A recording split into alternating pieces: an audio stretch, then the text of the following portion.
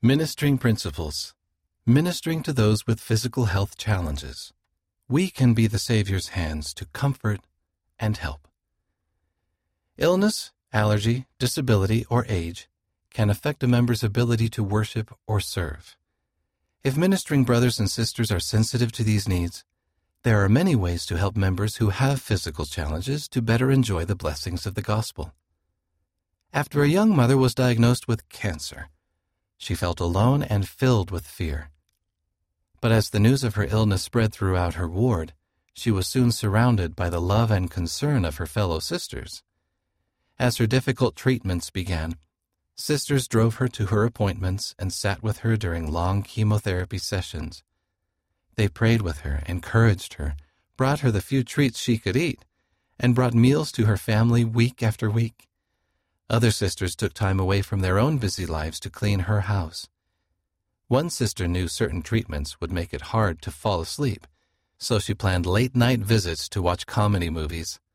Instead of tossing in bed, the young mother was able to turn away from fears for a while and feel the healing power of laughter and friendship. Through these ministrations, priesthood blessings, and ward fasts, she was carried through an extremely difficult time, and strong bonds of love grew between all who were involved. Ministering to those with health challenges isn't always easy, but we can follow the Savior's example in reaching out to our brothers and sisters in love when health challenges occur. We can be His hands to comfort and help those around us, including those whose challenges aren't readily visible to our physical eyes. Ideas to consider. 1. Respect their privacy. Some people are embarrassed about health issues that might not bother you at all. Always ask if it is okay to share their situation with others before you do. 2. Encourage standard medical care. Avoid recommending health products or services that are unproven or outside of standard medical care. Share ideas and experiences as you feel prompted, but encourage others to do their own research and to counsel with trained medical professionals. 3. Serve them and pray for them. When people face occasional short-term health problems or predictable situations like childbirth or surgery, your service, meals, kindness, and prayers show you care. In an emergency, your immediate willingness to help can be invaluable.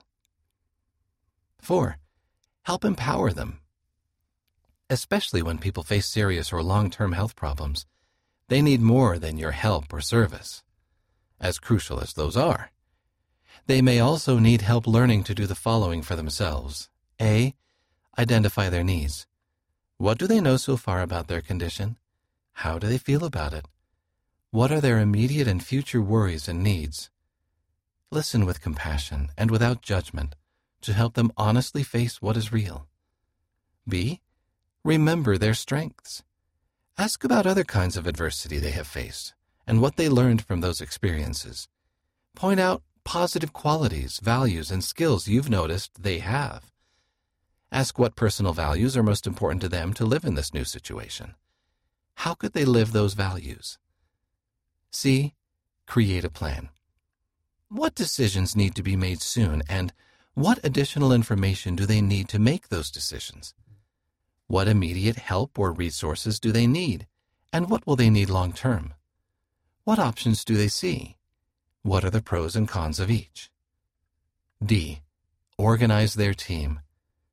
Who can help? Immediate family have the first responsibility to help, but extended family, friends, other ward members, health professionals, available public services, you and your companion, and the Holy Ghost can all be part of their team.